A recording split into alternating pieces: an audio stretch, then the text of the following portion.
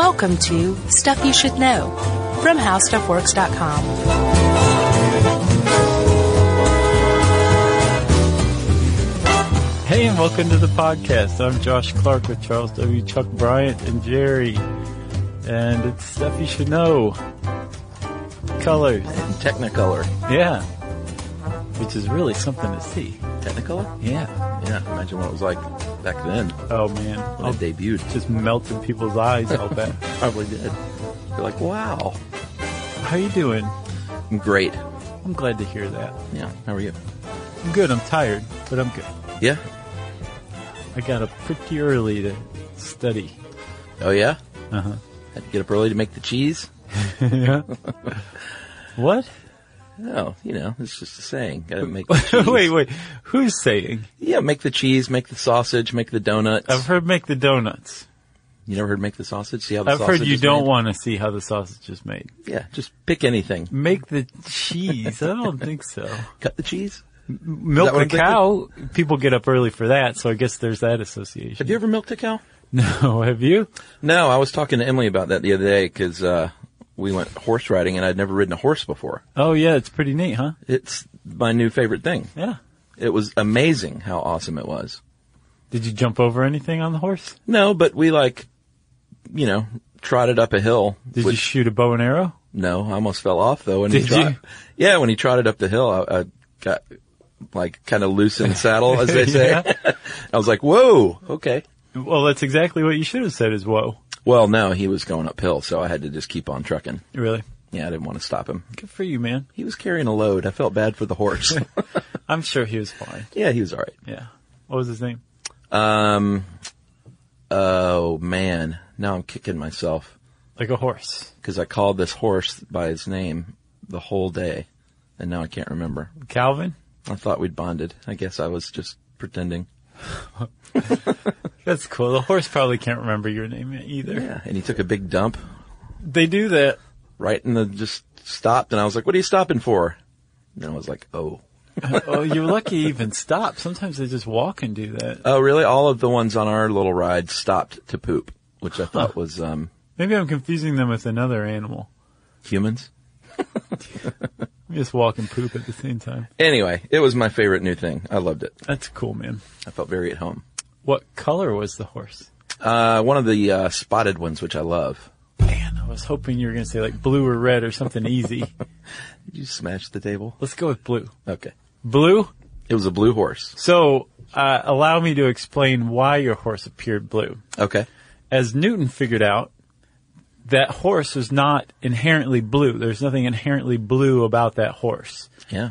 It's all in our perception. Yeah. It's because color technically doesn't exist. It exists in our minds. The perception of color does. Exactly. But like an apple isn't just, there's nothing in the apple that's red. Exactly, Chuck. And there's nothing in your horse that made it blue. No. What happens is that color is basically our perception of a specific wavelength of visible light. That's right.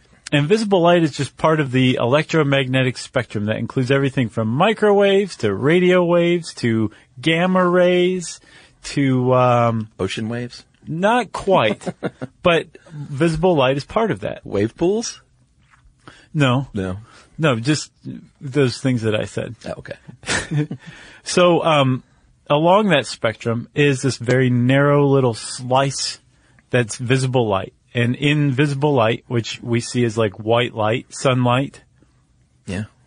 it is the presence of the rainbow, which are called the spectral colors. That's right. On one end, you have the short wavelength, which is blue. On the other end, you have the long wavelengths, which is red. And Technically, it's everything. violet on the other side. Well, red has a bunch of different names when you start reading into color. Well, no, blue on the blue side. It's like starts at violet, but we don't perceive it very well. Oh, well, I'm talking about what humans can see. Right. Yeah. And then everything else is in between. Right. And what's really in the middle? Like yellow, maybe? Seems like yellow's kind of in the middle. Yeah. Wouldn't you think? You tell me. Well, on the other end, beyond violet, you've got ultraviolet. Yeah. And beyond red, you've got infrared. Yeah, these are things we can't see. No, we can't. Some animals can. Remember, they think monarch butterflies are able to migrate all the way to Mexico using detecting ultraviolet light. Remember that? Oh yeah, Man, that was a good episode. pretty amazing.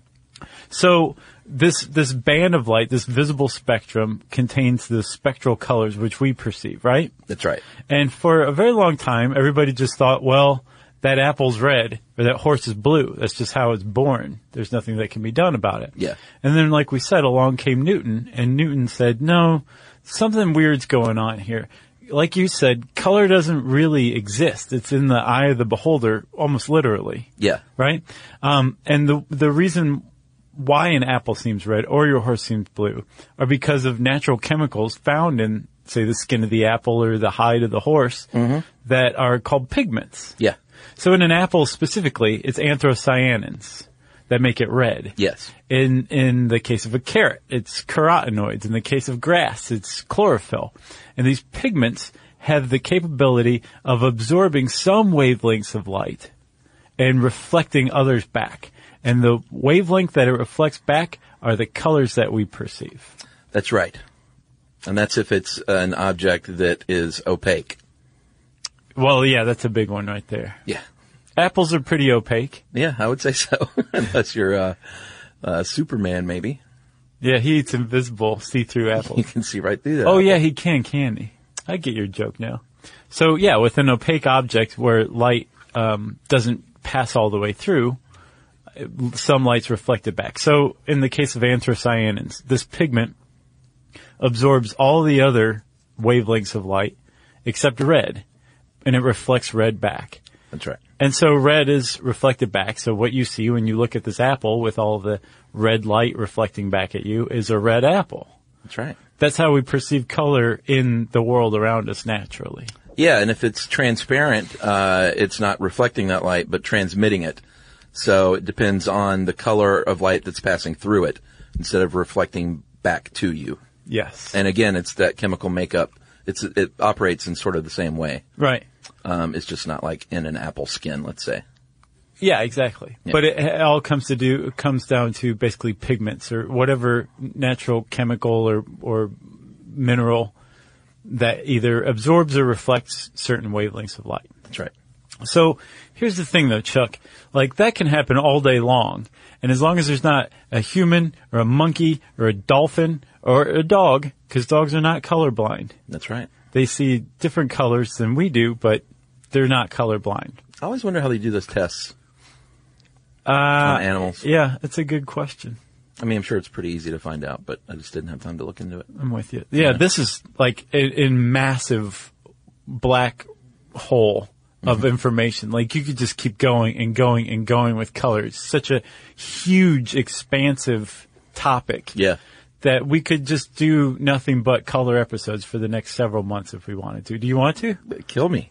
I may not make it through today's. So you're doing great. This is fine. This is great, Chuck. It is a very big subject. Yes, it is. And we're providing a brief overview of it. That's right. So, like I was saying, things can reflect color all the time, but as long as there's not something there to perceive it, is there really any color there? Well, that's a philosophical question. But there's an answer to it, and the answer is no. If a tree falls in the woods and no one's around to hear it, does it make a noise? No. Actually, my opinion on that one is yes. Okay. But with color, it doesn't exist without being perceived, I think. Yeah, Sound to me is different than it's color. It's a bit of a brain melter, but I see what you're saying. Okay. So, that leads you to the question of how do we see color?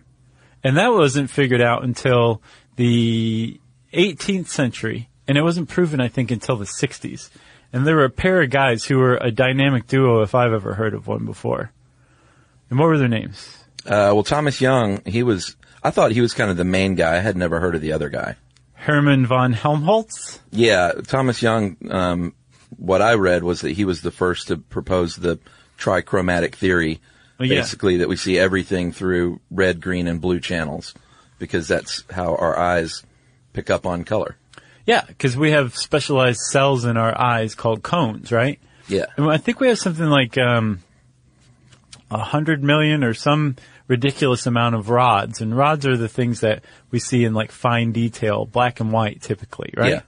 cones are color perceiving cells, and each cell is specialized to either attune to wavelengths at red, green, or blue. Yeah, you have way more rods than cones, about 120 million rods in each eye, and only about 6 million cones in each eye. And those cones are concentrated mostly in the front of your retina. Yeah, in the middle.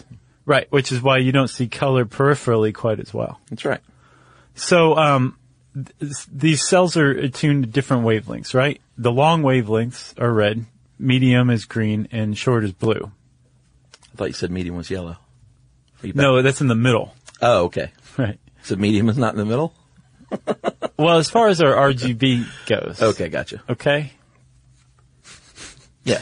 And so with these cells, Chuck, if you're looking at your blue horse, Uh-huh. what was his name? Calvin? The blue horse? Yeah. That was that.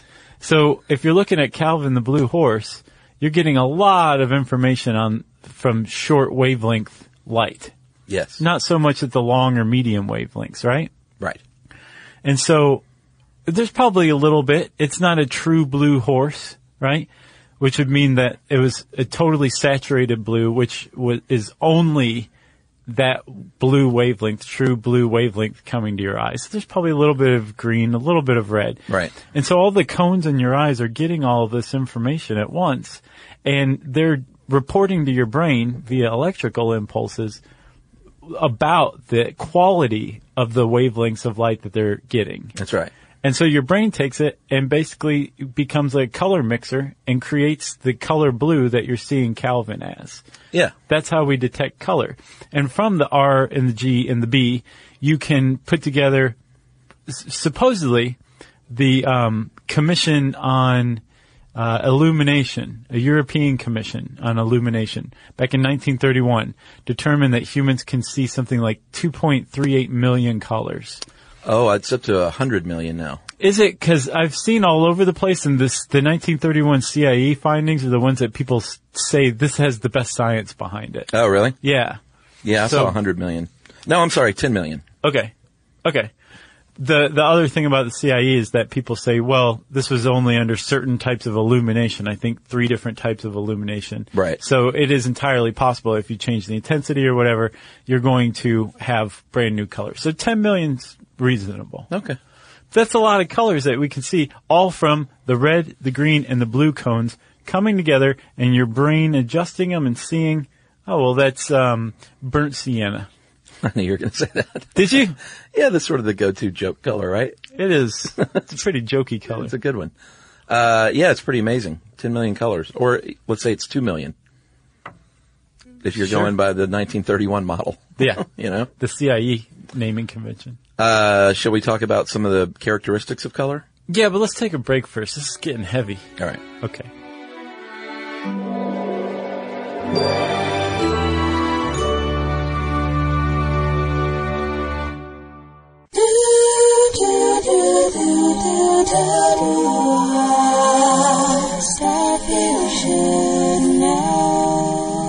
All right, so if you, actually, you can do this on your modern television as well, but it seemed like most TVs now kind of come fairly set up. Yeah. But in the old days, when you had those little wheels to try and get that color right, it was, you know, you might have noticed things that said hue and intensity or value or tone and all that stuff. Right. Those are all color characteristics. Yeah.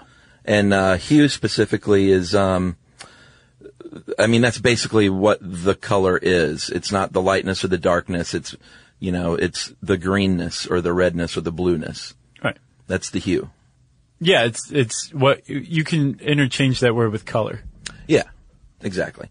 I like how they refer to it as the identity of a color. Yeah. It sounds kind of personal.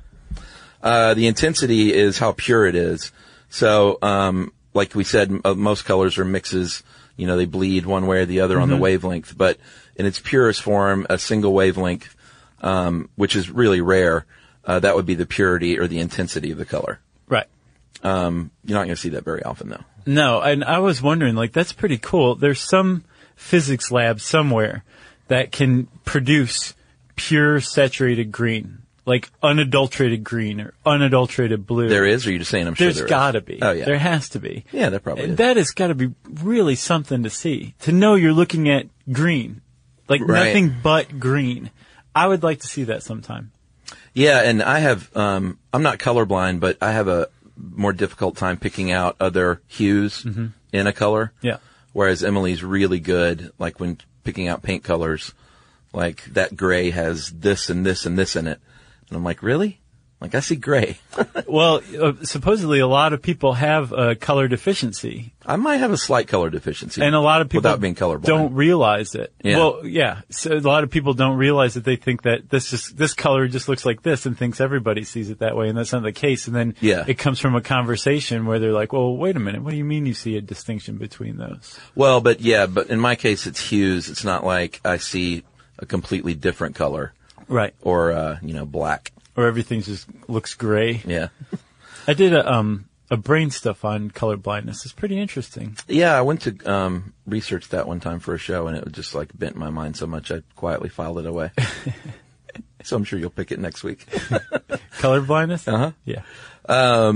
Value is the lightness or darkness of a color, and that's basically has to do with light, the energy of the light that makes it up. Yeah. And the value is, so hues, there's really just kind of a very finite number of colors, of hues, right? Yeah. And you think of like primary colors, which we'll talk about soon.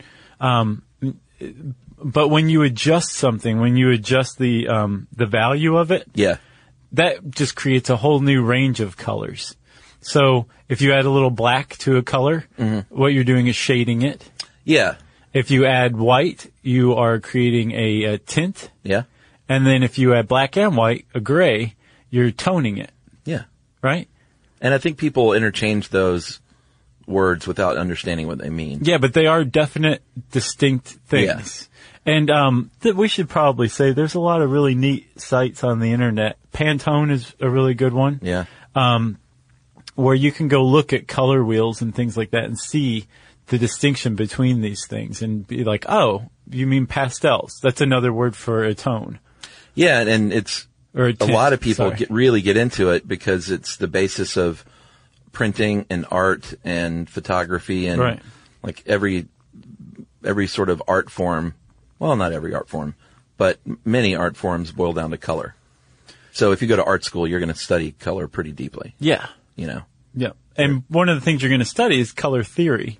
And color theory is based on the idea that certain colors contrast one another, certain colors complement one another, certain colors should never be used together, and not that it's just, your instructor, Serge, saying, no, these colors don't go together. Mm-hmm. It's not just Serge's opinion. Right. These are objective facts as far as color theory goes. Sure. And it's all based on the idea that all colors fall into one of two categories. You have additive colors and subtractive colors. Yeah, and there's there's two distinct applications for both of these. If you're talking about a computer screen or a television, it's using light, so it's additive. If you're talking about paint or photography, that's subtractive. Right, so you can think of it this way. With additive colors, you're starting with black, and you're adding light to it, and ultimately when you add all these additive colors together, you're going to have white. With subtractive colors, you start with white, and when you add all these colors together, you're ultimately going to have black. And they subtract by absorbing one another's colors. Yeah, that's create a bit of another color. Mind bender too, because with subtractive color, you're still adding colors, but it's not additive. Right, but you sort of have to wrap your head around that. Yeah, but they're subtracting wavelengths by combining colors and absorbing them, right? Yeah, it takes a hue out. So a really good example of subtractive colors is if you take cyan. Cyan absorbs orange-red, right? Right. So if you take cyan and you mix it with yellow, you produce green. And the reason that cyan and yellow produce green is because the cyan absorbs the red light and the yellow light. The yellow absorbs blue-violet. And so the only color that's not subtracted or absorbed is green. That's right. So green is produced from these other pigments absorbing all the other wavelengths. Yeah. And with it, additive pigments, it's quite the opposite. You have light combining to form new colors rather than absorbing. You're adding to it. Yeah, and like the apple is an example, like we said earlier, of a subtractive color system. Mm-hmm. And again, like a TV screen would be additive. Yeah, I think we got that. Yeah, I mean, it is mind bending. A little bit. Some of the stuff, I have to read like 10 times and then it sinks in.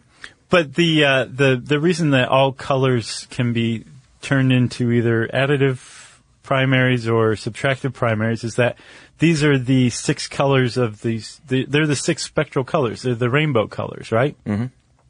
So additive primaries are what? Red, green, and blue? Is that correct? RGB. Yeah. And then the subtractive colors are cyan, yellow, and magenta. Yeah, I was going to say magenta. They're almost like bizarro colors. They're the bizarro world primary colors. When you think of primary colors, you think of like the red, yellow, and blue is what most people think of with red, yellow, colors? and blue were the traditional primaries, and they still are, but when it comes to like painting and printing, they've been replaced with cyan, magenta, yellow, and black. Right, CMYK. Yeah, when you go to your Clubhouse printer. Yeah. That's what you're going to be seeing. CMYK, or you can select RGB as well. Red, green, and blue. So, Crosby, Stills, Nash, and Young. Right. Right. Or Crosby, Stills, and Nash. Yeah. Okay, that's the difference. That's a good rule of thumb, man. All right, so we mentioned primary colors just a second ago, and then we have our secondary colors, green, orange, and purple hues, which you get from mixing the primary colors. Right. And then you have something called tertiary colors, which is just furthering the color hues by mixing primary colors with secondary colors. Right, so the 6 tertiary colors and the 2 sets of primary colors, or the 6 secondary colors, I think, and the 2 sets of primary colors form the color wheel. There's 12 colors in the color wheel. Yeah, and tertiary colors are the ones that you'll hear like blue-green or red-violet. Yeah. It's like literally named the 2 colors. And color naming is another rabbit hole that you can go down. There's a site, man, I wish I'd written it down, but if you type in like who names colors or color naming or something like that in Google, like one of the first page entries is the site that you go through and it shows you different colors and you write what you would name that color. Oh, interesting. Butter yellow or something like that, right? And that was as far as I got. I'm like, well, I would call this butter yellow. And you got hungry. I had other things to do.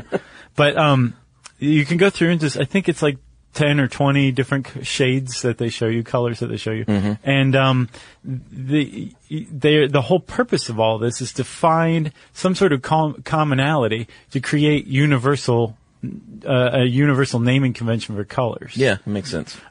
Because, there is a lot of distinction among languages for naming colors, but at least one study that I found decided that all colors universally for societies that do recognize individual colors rather than these are just warm colors and these are cool colors, which is universal, the more primary the color, the shorter and easier to remember the name of it is, like across cultures. So not all cultures will call it blue, right? But what a culture is going to have like another like short monosyllabic name for that color, right?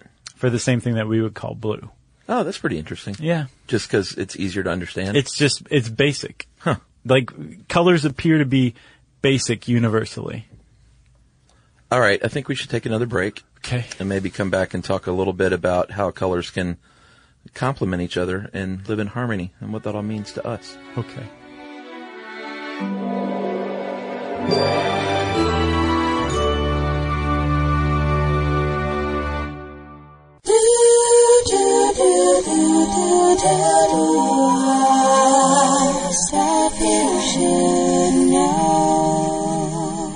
All right, we're back. We sure are, man. So we talked about the different primary colors, secondary and tertiary, And there's also something called complementary colors, which are basically contrasting colors that make a neutral color when put together. Right. And they are really far apart in hue, as far apart as they can be. And they're if you look at the color wheel, they're on the complete opposite side from one another. Right. And when you place them next to each other, then their hue is like, I guess it's just more robust looking. Yes. Because they complement one another. Right.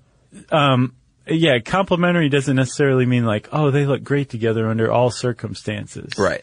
So, some complementary colors, like, red and green, if you place them next to each other in the same intensity and the same size, it's another one. Yeah. You are going to have what's called an eyesore. I have a shirt like that. It's just too much equal amounts of bright red and bright green. I'm trying to think of that shirt. It's just a Christmas shirt. Oh, is it retired? Yeah. Or Well, it's for the holidays. Yeah, it's a holiday shirt. Okay. But the whole point of having colors and using colors together isn't just like, well, these two are opposite the color wheel, so I'm going to use them in equal amounts and equal intensity and everything will be great. Yeah. You have to achieve what's called color harmony. And in doing that, you want to choose different shades or different tones or different tints and also different amounts at once. So like you're going to use a bunch of red and a little bit of green as an accent. That would be much more harmonious than equal amounts of intense red and green next to each other. Yeah, and again, this is, when we say it's not a matter of taste, that's like picking something out is a matter of taste, but again, these are like scientific rules. Right. You can't just throw two colors together and say that looks great. Yeah. Or that they're harmonious. Yeah. I mean, I guess you could, but you'd be wrong. You would. Serge would be like, you're wrong. This is objective stuff. And then with complementary colors, getting back to that, there's this really cool thing, that they bring up called retinal fatigue. So you can do a little experiment at home that's kind of blows your mind, but it really illustrates how color works pretty well. If you look at a bright red spot for about a minute, your retinas are going to soak in all that red, all those cones are. Mm-hmm. And then when you go immediately and look at a white surface, you're going to see green briefly. Right.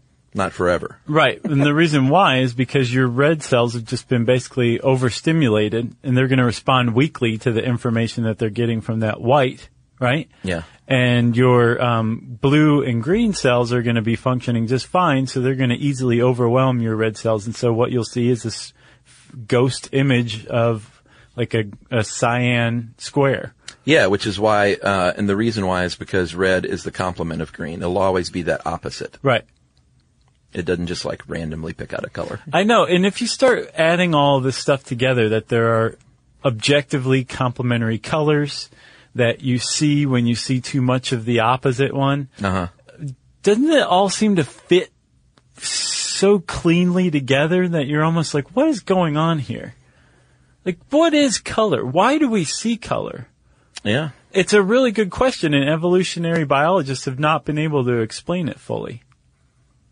Yeah, I guess I really never thought about that. Because there's probably some evolutionary benefit, right? Sure. Like green things are generally good to eat. Yeah, but green is also the kind of a universal color for disgust or sickness or illness. Oh, like you're green because you're green sick. Around the gills or something like that. Yeah, that's true. Green is often like the color of rot. Gross.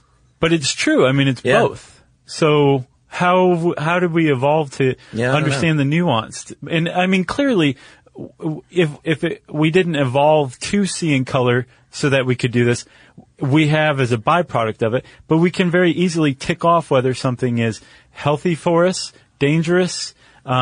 We get a lot of information about an object in our environment's quality and desirability based on its color. It's almost like a shorthand that our brains pick up. Yeah, and part of that is because we're conditioned after years of using green for go and green for safe passage, right, and like red or orange for hazard signs and stop signs. Yeah. So part of that's conditioning. But as far as like going back many, many years before we made stop signs, I have no idea. Yeah. You know? It really makes you wonder. And even like the idea that pink is for girls and blue is for boys. That's a fairly recent development. Prior to, I think, the early 20th century, it was the opposite. Did we ever do that as a show, or did No, we? it was too short. I think we did like a video on it or something, didn't we? Maybe. I seem to remember that. But it was the opposite until like the 1900s. Interesting. Yeah. Yeah, that's interesting. It totally is. That's why you rock your pink shirts. Well, yeah. Right? That's exactly why. That and fashion. So getting back to harmonious colors, if they are this is if you're like picking out colors in your house or whatever. If you're not very good at it, there are a few hard and fast rules. Mm-hmm. Colors that are, and get your little color wheel out. It's really handy. If they're side by side, they're going to harmonize well. And like we mentioned, colors directly across from one another, complementary ones, also go well in the right proportions. Because like you said, the size of it makes a big difference. Right. They point out in the article, I don't know if you've ever seen someone who's like painted their room red, like in college. You know, some stupid roommate would do that. It's an assault on your senses because you're not used to seeing that much red. Right. But maybe an accent wall and a shade of red matched with a complementary color. You wouldn't want a red and green room, though. I guess green is complementary to red. No, but you could conceivably say, use the complementary color for like the trim or something like that. Yeah, exactly. And then tints and shades and tones of the same color are always okay together. It's never going to clash, but you're just going to have to mess around with like how much of one compared to the other and what pleases your eye. You know? Yes. So but you can't clash though. No. And so again, Serge is saying like, no, there's objective truth as to complementary colors and harmonious colors, but there is also personal preference. Oh, sure. And this is kind of like the thorn in the side of the whole idea of color psychology, that people use colors to manipulate other people into like buying a product or whatever. Study after study keeps finding that color preference and color symbolism is extremely personal. It's based on past experience, on your upbringing, on your culture. Like, for example, here in the West, we wear black for mourning. Yeah. Well, in the East, white is the color for mourning. Right. So there's a lot of culturally bound ideas about color, too, which keeps it from being, like, universally symbolic or whatever. But, that being said, there are some that just from being exposed to it time and time again, like a red stoplight, that you come to identify symbolically with other stuff. Yeah, and colors will also affect everyone differently mood-wise, but there are some generalities there, too. Like blue is generally a soothing color that will calm you down. Too much, though, could actually have the opposite effect, like too much blue on some people. Or it can really depress you. What, blue can? Yeah. I wonder if that's why they say you're blue. Yeah. Yeah? I mean, think about it. We describe our world like that. Green with envy. Blue means you're down in the dumps. Red means you're angry. Yeah. Red-faced? Yeah. Or redneck? Oh, wait, that's different. It's a little different. Warm colors, reds and yellows, can also lift the spirits if you're less excitable. And they say that most people want to just strike a balance, though, between the cool and the warm. Right. And that's when it comes to, like, personal preference. Yeah. But the idea behind this is that a lot of people don't realize this is going on, that they're being affected by color, even though they are, that it's on a very unconscious level. Yeah, and it also depends a lot on light, like how much light a room has coming into it, because because sunlight is different than artificial light, your shirt's going to look a different color outside in the sun as it might. And I remember when we did the TV show, there was a lot of, with colors and stuff, you know, things would look different outside than they would under studio lights. Right. Well, what's neat, though, is we humans have developed this trick called color constancy, where if you look at something, even if it's in the shadow or in the sunlight, it should conceivably look like different colored things because of the illumination. Yeah. But to us, we're still like, no, that's still green. Just because there's, shadow blocking it now, I still see it as green. Yeah. It doesn't make any sense. And it's kind of perplexed, I guess, biologists for a while, trying to figure out what this is, or neurologists. And they figured out that, yes, it is in the brain. And there was this one guy who had, some sort of brain damage, I think, from an electric shock. And he also went, for all intents and purposes, blind. Yeah. But he could still see color. What? But he didn't have color constancy, so they figured out that this guy was detecting wavelengths of light, color. Wow. Even though he couldn't see anything, he could see color still. But color constancy wasn't there, so they figured out, well, that means that it's a trick of the brain. Huh. Very neat. That's very cool. They also bring up in the How Stuff Works article something I think is pretty interesting, how because of conditioning, certain colors can just appear to be wrong. Like if you were to pull up and see a green stop sign, it would freak you out. Yeah. Or the example they used in here is if you cracked an egg and there was a green egg yolk, that would be really freaky too, because you're just so used to that yellow. Right. You know? You'd think, well, this is diseased or something. Yeah. Or Dr. Seuss. Right. You know? What else you got? Did you look at that thing on pigment? I did. There's some wacky ways people have made pigments. Yeah. I mean, pigment, as far as making paint and things, now they're synthetic, you know, like they're synthesized in laboratories, which makes sense. But throughout all of history up until they started doing that, they were actual, real things in the ground and on the earth that they would grind up into powder. In the case of blue, there was a semi-precious stone there still is, called lapis lazuli, that was found all over the place in Afghanistan, and that's how they made blue. Azure, or azurite, is a blue mineral of copper. Mm-hmm. So all of them, most of them have a few different ways they can make it. Red, I think we've talked about cinnabar before, the mineral. Yeah. Is where you get vermilion red. And carmine. Mm-hmm. Carmine is bright red, and that comes from aluminum salt of carminic acid. So it's just crazy that they found all these things in the world to make. And I know blue is the toughest one because you don't see blue very much in nature. I think blue is the one you will see least in the primary colors as far as nature goes. Right. Like some insects, but like there's no blue food. Yeah, that's true. Blue horses? No. Well, what about mine? My favorite was India yellow, where they would feed cows nothing but mango leaves and then collect their urine. Yeah. And then boil it down, then filter out the concentrated muck. Yeah. And then make balls out of it, and there was the basis of your pigment. Yeah. It's pretty cool stuff. So those are just a few. If you really get into pigments, and you can like go crazy trying to figure out where they all came from. Definitely. And, I mean, again, this is like really just the surface of color. There's so much to it. And, I strongly advise you to go out and learn more about it. Color. It's everywhere. Oh, how about the one last factoid? Why is the sky blue? Oh, that's a good one. The sky's not really blue.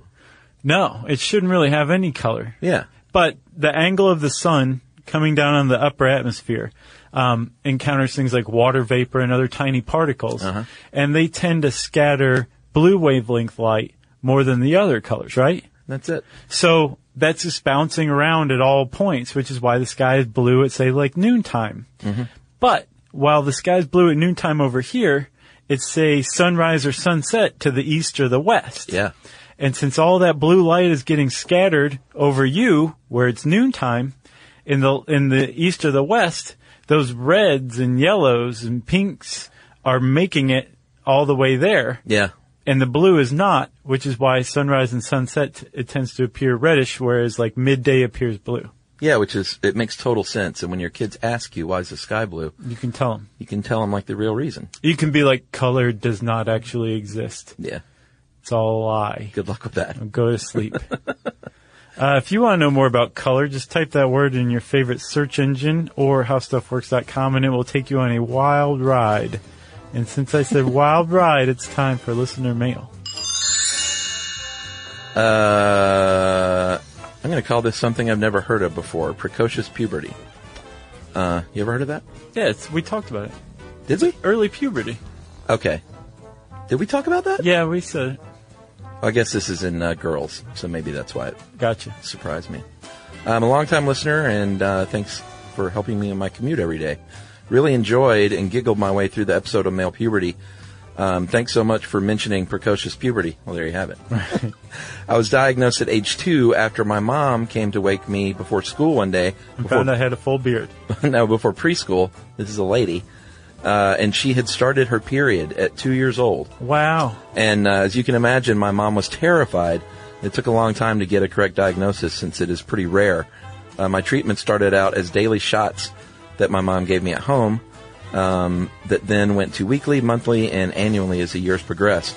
I also had intermittent stays in the hospital for testing. Oh, that poor kid. I know. Treatment was stopped when I reached 12 years old, essentially pressing play on my puberty that had been on pause for almost 10 years. That's cool treatment. Yeah, I mean, it's amazing that they figured out how to stall puberty. Yeah, they're like, stay. Okay, go. I have only hazy memories of this, of course, as I was a child, but I do remember that missing shots caused quite a bit of pain since my body was growing out of control, essentially. I've never been able to find out what the long-term effects might be, but I've had a pretty decent health into my adult life, and I'm now 31 years old. Awesome. So thanks a lot. And that is from Lauren in California. Well, thanks a lot, Lauren. Appreciate that. We love hearing from people with real-life experiences of stuff we just talk about. That's right. You know? Uh-huh. If you want to let us know about your real-life experience, we want to hear it. You can tweet to us at SYSK Podcast. You can join us on Facebook.com/StuffYouShouldKnow. You can send us an email to StuffPodcast@HowStuffWorks.com. And as always, join us at our home on the web, StuffYouShouldKnow.com.